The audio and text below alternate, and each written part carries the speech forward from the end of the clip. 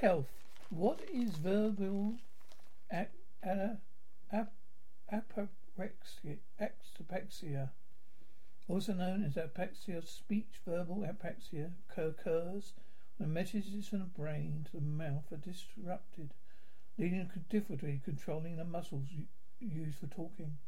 Occurs when an area of the brain controlling coordination, native muscle movement is damaged. This can be caused by stroke, brain injury, dementia, or progressive neurological disorders. In children, it is present from birth. It also can be acquired in adulthood.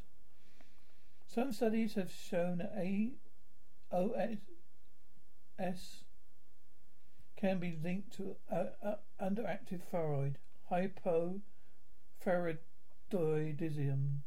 This is where the thyroid does not produce enough hormones, can develop over several years before symptoms such as tiredness, weight gain, and muscle aches appear. The recognized treatment is speech-language therapy.